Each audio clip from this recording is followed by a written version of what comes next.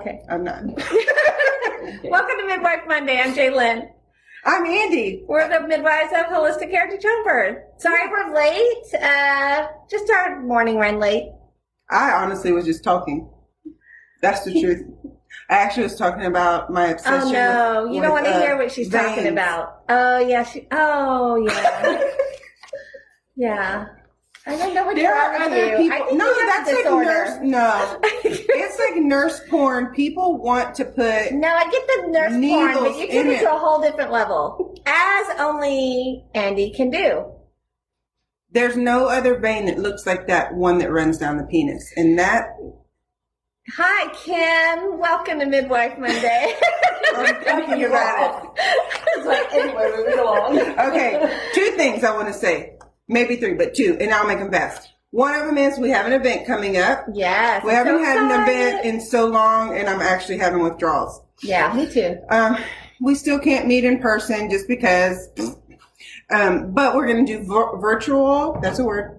Virtual red tent. If you want to be a part of it, it's going to be a Zoom meeting. It's going to be birth storytelling, but we do have to have your email to send you the link. And I would guess like we don't need to have like 100 people, or then we need to break it into 2 rooms because it'll just be too much. And it's going to be fun. I like to tell my stories just because I like my voice. And then you barely ever tell your stories. I know. There's no time. There's no time. I want everyone else. Who is it that's taking up all the time? You. But we'd love to hear your stories, and it really doesn't matter if they're happy, sad, empowering, disheartening, traumatic. It doesn't matter. Every story is worth being heard, and it's going to be a good time. And it's at the end of August. It's on our events page, so go check it out. And if you want to do it, message us your email. We'll keep a list, and we'll send an invitation out when it gets closer.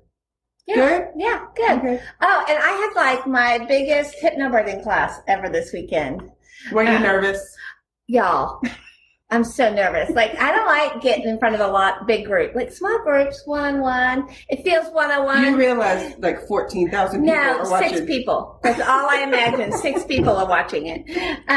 He'll never see me or know me. That's what I imagine. So anyways, I had 14 people in my class, and so I was really nervous. And I tend to get stupid. Like, the more people are around me, the stupider I become. But it went really well. Of course it did. It was fun. They were a great group. And they're going to all birth beautifully. Hypnobirthing is the jam, so do it. Okay. So now I have to just vent. So, oh, no. Oh, yeah. Oh, yeah. I'm already in my mind coming up with all my great comebacks for when I'm driving home and I'm going to pull over and tell this guy. So, obviously, I've gained weight. If you go back and watch the Midwife Mondays, it's like, oh, she's getting bigger. She's getting bigger. She's big. Whatever. I don't care what you think. I'm big. I'm owning it. Well, this morning I went full fat, stopped and got a donut because I deserve that bitch. I deserve that donut. I haven't had a donut in a long time and I wanted it. And I was fussy. So I was going to get a donut and a large Coke. Okay? Which is double whammy. Don't do what I say. No, don't do what I do. Do what I say. That's what I meant. So I stopped, get my donut, get my large Coke. I'm at the window and he looks at me and I actually thought I looked cute today. Yeah, even though my husband told me my hair was seasoned, which I don't know what that means. If I'm old. I guess long hair makes me old. So I was already one strike because my husband, who's supposed to think I'm the hottest person on earth, told me I was seasoned. Yeah. Chris, if you're listening, that's a terrible comment. Terrible. But then I sent him a dirty text about my seasoned mouth that he's not going to have or something like that. Yeah. Don't play. Don't tell me I'm gross because then I will straight ground you. I digress. Roll up at the donut place, order my fat people donut, order my fat people drink, and then I get to the window and he looks at me and he says, Diet Coke? And I said, no, regular Coke. And then he looked at me again as if to say, are you sure? And you know in the moment you can't come up with like, I'm sorry you have a micro penis, like a really good, like equally hurtful thing to say back. I just strolled away and thought, oh, no, certainly he didn't. No, he did. And got more angry by the moment as I drank my Coke and ate my donut.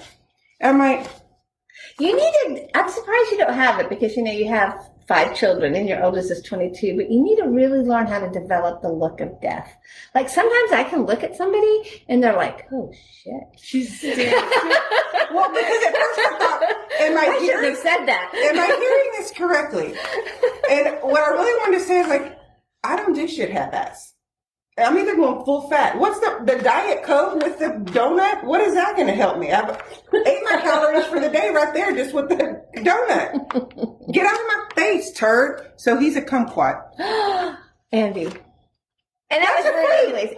It's rude. Hi, Jennifer. Hi, Gindi. Hi, Jackie. And it's rude anyways. It's rude. And it's there to make money, and he should not care about anything like that. Thank you for coming to my store and spending money. That's all he should care about. He hurt my feelings. He's a jerk. Jerk. You're beautiful. Yeah, I called my best friend and she's like, we're going to crap in a bag and take it. And I was like, yes, that's what I need to hear.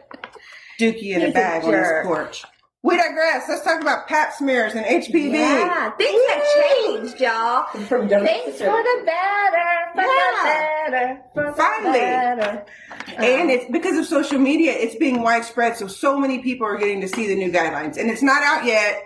But they've released what they are, and I think it's in 3 months that it's going to go into effect. These are the new guidelines.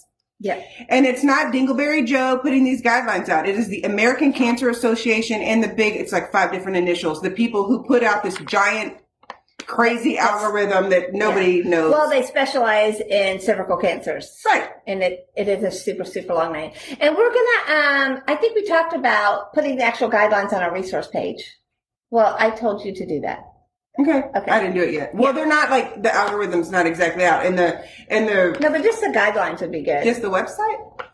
Maybe the website because it links you to it. We'll figure out how best to get the information to you because we want everyone to have it. It's kind of good. I like it. I wanted to start. You didn't do this in your stuff that you sent me, but I wanted to talk a little bit about history. Okay, do it. Of it. So really, in the 1930s, uterine cancer and cervical cancer were almost the number 1 killer of women. More women had that than breast cancer, lung cancer, any other type of cancer. So it wasn't until the 1930s that testing was actually developed to screen for this cancer and get on ahead of it. So that's kind of cool. That was Dr. Papinsololau. I don't know how to say his name.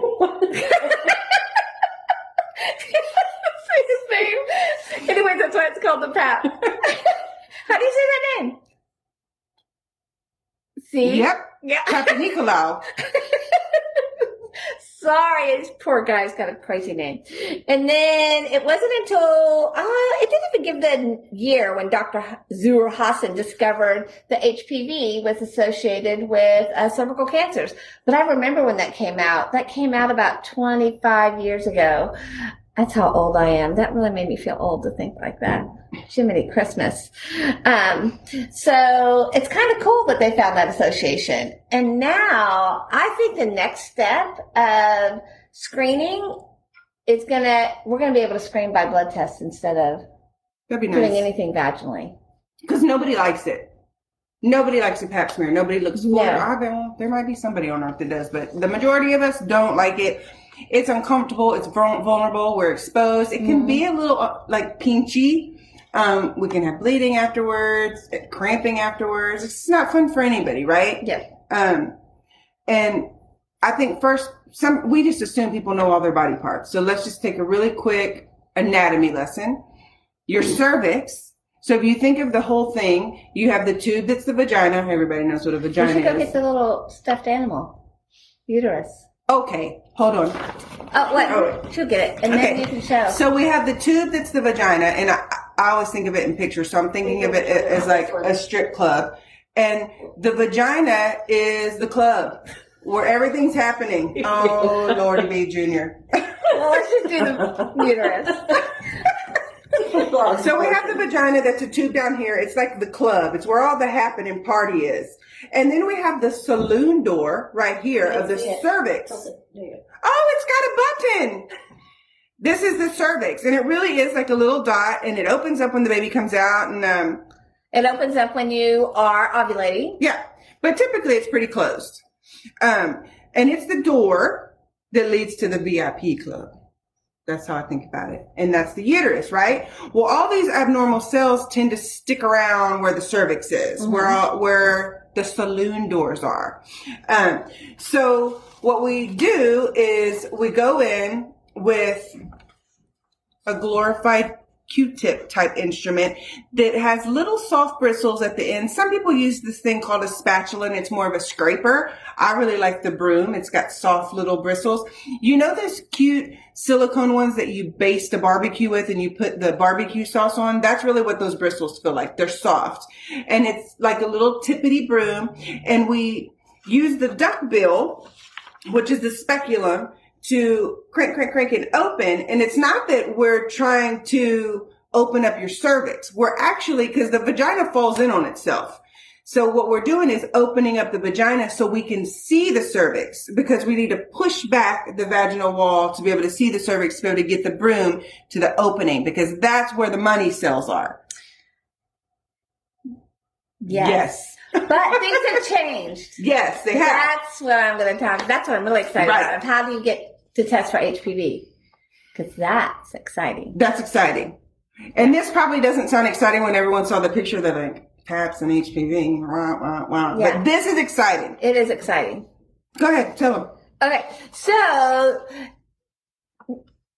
of how we're testing for HPV? Well, yeah, whatever you were saying. Well, I was just saying that's how we get the cells off. That's what we call a pap smear. So when you're doing that, you're actually getting those cells, and that's the official definition of a pap smear. And that's how you tell about the cancerous cells. But now the new guidelines are asking us just to test primarily for HPV and not do the pap. Is it necessary? Because HPV is really the trickster. Correct, because HPV, human papilloma virus, is what causes over 95% of all cervical cancers. So the new guideline is to just test primarily for HPV and not necessarily the PAP. How that benefits you is you can do your own HPV testing. You can put the swab in, you can twirl it around and get the cells from just that vaginal canal, put it in a container and send it off to yourself, which is awesome for people who don't want to go and have that test done or have someone else do it. Your provider can do it for you. Now, I don't think your normal mainstream medical people are going to like this plan, because then that doesn't mean you have to come in. But you still need to go in. You still need physicals. You still need breast exams. But if you're just testing for HPV, you don't need to do that speculum exam anymore. And it's the speculum part that nobody likes. And you're so vulnerable. And typically when you're going into most physician's office, your legs get put up in these big stirrups and you're very exposed. And there's more than one person in the room because of all the policy. And we don't put you in stirrups here, which is nice. But so that's I think we're going to get better testing, actually, if people feel like they don't have to have that exam. I agree. And usually we ask and co-test sometimes anyway. We were already doing co-testing because really that's what you want to know. Right. Is the HPV there? Yeah. The old guidelines used to be over 30, you co-tested, and under 30, you just tested every 3 years. And then if there was something abnormal, then what we called reflexed, and then they would test for HPV. But now the guideline has changed and they really want to know what's your HPV status. I like it. Yeah. I like it a lot. It makes so much more sense. Also, anytime you're having any test, you should always know what's going on. So is it a safe test? Yes. There aren't very many risks, but just know it's not foolproof. You can have false positives and false negatives. That's with anything, because this is not diagnostic. It could come back as saying, like, a false negative could come back because you just didn't get enough cells on the broom. Or there's just too small of a number of abnormal cells because it just started growing. And the other thing that I really like about the new guidelines is they've pushed that age up a little bit. Yes. Because we've been saying it for years, but when we're in the prime of our youth, because HPV is a sexually transmitted infection typically. And youthful people have a great way of just clearing that infection out. That's why, because it used to be, if you tested positive for these abnormal cells, you have to get tested more frequently. And the body would just get rid of it. After a couple of years, you would have a negative PAP. Well, here's the deal. We've come from, you need a PAP, you need to start getting PAPs when you start having sex, to the old guideline was at 21. You don't need a PAP before 21 because you're young and you clear it as a teenager. And now they're finding women in their early 20s are still clearing the HPV virus. Nice. And the consequences of that's happened with a lot of women that had those early tests is that they do certain other procedures to get rid of those cells, which cause the cervix not to be able to close, and people were having more miscarriages. Yeah. So now they're like, well, that wasn't a good idea. That's science. I think we had that discussion last week, how science changes as we learn and know more. So it's not, science isn't always concrete. No, it's not. I think we covered that. One of the, I think did you miss it? The Ask Us? We haven't got to that yet. Okay. I will say to prep for a pap smear, there's not a whole lot you have to do, but your best results are going to be when you're not on your cycle, because those red blood cells can interfere with the other cells. Try to get it on one of the other weeks, so don't schedule it if you know you're about to have your period. Mm-hmm. Don't douche. Just leave your vagina alone. That's the best thing. And they said no sex, but I don't really understand why. Why can't you have sex? Except for 3 days? Come on. Well, maybe not that morning, so you have something sitting back there. But what if he's got HPV in the sperm, and you're picking it up from him and not you?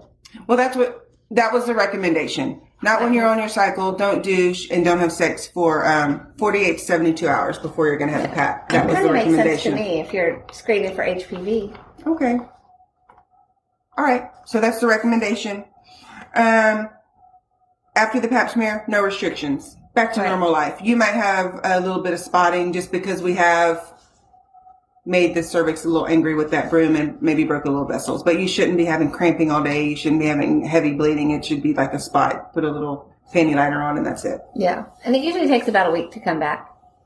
One of the number one results that we get back, and I really wanted to touch on this because sometimes, a lot of times we'll get clients in here and we always talk about that history, and they'll say, I had an abnormal PAP, and then when you actually get the results and it said Ascus, which has a fancy name, atypical cells of undetermined significance. So what that really means is, well, no. That's what it means. It means there's a little inflammation at the cervix, and we don't know that it means anything at all. It's a big I don't know, but then what happens sometimes is they're asked to come back and rescreen every 6 months because they had these ascus, which is a big I don't know. We have a little inflammation at the moment, which could be caused by smoking. I don't know if you know that, but a lot of people who smoke will have a lot of ascus on their paps, and they're getting paps all the time. Which is a little crazy. So you have that. You could just have a virus. You could have had sex a few days ago and maybe just have some light irritation at the cervix. So it's a big I don't know. And then that I don't know is so scary. Right. Well, it's a big I don't know and it means nothing. What they really know is they know it means nothing. But if it's ascus and you have HPV, that's a different story. Then you'd want to be following up. Right. With that. And that's why I love the co-testing. Yes. Love it. And if it's ascus with no HPV, if that's negative, then you're normal. You're like everybody else, 5 years. Yep. So this is the time, because sometimes when you get your results back and it says negative or positive, this is the one time you want to be a negative Nancy. Yes. You win when you're negative. That means everything was clear. A positive result would be when you get the ascus, or then some of the other ones that do need to be followed up with heavier testing that's more diagnostic. Yep. I wrote all of those out. I don't know if you're going to I think I did, but we can do it fast, not as much as I wrote. Jeez, what was I thinking? And most of these, if you've got an HPV status of negative, then we're not too worried about it. It's really the HPV that makes a huge difference. So if you got any kind of abnormal cells, I think the next one is squamous epithelial lesions. And no, when you get the positive, if you get the positive, that does not mean you have cancer. No. It just means you have some abnormal cells. And that's what they call possible precancer cells. But again, on that one, if you're HPV negative, you're golden. And that's why that's why the new guidelines are really not to do the PAP anymore, because those cells don't mean anything if you're HPV negative. And the guidelines finally have told people that have had hysterectomies that don't have all those organs anymore, unless you're having symptoms or have a heavy history, to not test at all. Right. Finally, the guidelines say that. Yep. Did you do these ones? I just did that one. You can do that. Okay. Atypical glandular cells, they produce mucus and they really grow in the opening of the cervix. And they kind of start going inside of the uterus as well. So they don't stay just at the mouth or at the saloon doors. They actually go to the VIP club. Those are the cells that make the superhighway for the sperm to slide on that. Yep. Cute. Fast and Furious. And they actually look a little bit different than other cells, and that's why they create that. And it's unclear whether they're cancerous, and you need more testing. So if you come back and it says atypical glandular cells, that's one of the ones that more testing is needed. And then they do have squamous cells or adenocarcinoma cells, which are a type of cancer cells that arise from the flat surface of the vagina or the cervix. So those would be positive for cancer cells. Yeah. So I don't think you did the SIN1, SIN2, did you? I didn't, because it got so complicated and long. But if you know it by heart, you can do it. Okay. And then when you get classifications of those cells, I like to go over it because I see them in reports and people are like clueless. They don't know what's going on. SIN1 is cervical intraepithelial neoplasia, mild dysplasia, or mild abnormal cells. And again, if you're HPV negative, we're not really too concerned about SIN1. But typically, sometimes they like to look at this closer under a microscope and take some cells and look at it. But if it's SIN1, you might want to say, let's take a look at it in 6 months to a year instead of a colposcopy. Yeah. And that's really the two things they're going to do, is a colposcopy or a biopsy. And both of those feel very, very yeesh. Yeah. I don't know who that is. We don't either. We have visitors. Oh, I did put a little bit of SIN2 in there. Yeah, and then there's SIN2 and SIN3. Those are moderate dysplasias of the cervix, or they're considered high grade, and they're more serious precancer cells, and you do need to be conscientious and be doing something about that. And that's where you do the colposcopy, which is when they go in with that magnifying light. Tell me. No, what am I thinking? What word am I thinking? It's such a silly word. The spatula. Speculum? Speculum, thank you. They go in with the speculum, and they really are looking at your cervix under a microscope, and they put this little acetonic solution on it, and it like brightens up any kind of cancer cells. And then they take little samples of it, and then they that's really where you get those higher diagnostic tests of cancer cells. And then they cut it out if it's positive. That's where the LEAP and the cryos come in. Yep. And that's a whole different Midwife Monday. This is mostly so you know your guidelines. Yes. They are not what they were before. The time of doing this every year, just because, and so many people say, oh, it's time for my well woman. And that automatically then means it's time for their PAP. The day of that is over. Right. The insurance will still pay for it. And I think that's why it still happens. It's probably doctors are still going to be recommending it. They're not real comfortable with the new guidelines in general. They weren't comfortable with the old guidelines. I don't imagine that they're going to be comfortable with the new ones. And I think if you're willing to go into your doctor's office once a year for that exam and have it done and they're getting paid for it, they're not going to say, no, don't do it. Right? Part of me feels like it's a money grab. Oh, I think so. So, new guidelines to recap. You don't need a PAP till you're 25 years old. Whoop, whoop. If it's negative for HPV, then it's every 5 years now. Yay. No matter the age. No matter the age. Because it used to be they separated you under 30 or over 30. But now it's every 5 years if you're HPV negative. And after 65, if you've had, I think it's 10 years of normal PAPs, which is 2 now, right? No more PAPs at all. And the cool thing is co-testing. It might cost more to add the test, but you're not doing anything extra. Right. It's not like an extra thing that we have to do that takes up time or feels uncomfortable. And the only exception to this is if you're a person that has increased risk. So if you have a suppressed immune systems, like HIV, organ transplant, if you've been on long-term steroid treatments, or you've been exposed to DES in utero, which we're almost done with that generation, then it's recommended that you are screened more often because your body's more susceptible to the virus. You're not going to fight off that virus as well as someone who doesn't have those things. That's it. New guidelines every 5 years if you're negative. I don't even know when the last time I had a PAP was. I did it. I know. I was there. What does my vagina and cervix look like? Did we take a picture of it? We did not, but I did it. When you were Is it cute a student. and pink? Is it a little button? You're about 5 years. Is it was cute? Adorable. I knew it. Anyways, that's Midwife Monday. And we'll post them on our website. Yeah. I'll post at least a link. Okay. All right. Oh, gosh, my husband. Seasoned means experienced. It means you have so much knowledge. No, but Chris, she wasn't looking for that answer. She wasn't looking for intellectual. She was looking, do I look hot? And you said seasoned, so. Well, he hates long hair, and when he sees long hair, he thinks of it like being gross and long and it falling in the toilet. So he really thinks I'm gross. Thanks, Chris. Your hair's about like mine now. Yeah. That's why I always have short hair, because my man thinks it's gross. All right. Are those gone when they do a leap? Yes, Gindi, when they actually do cut out the cancer cells.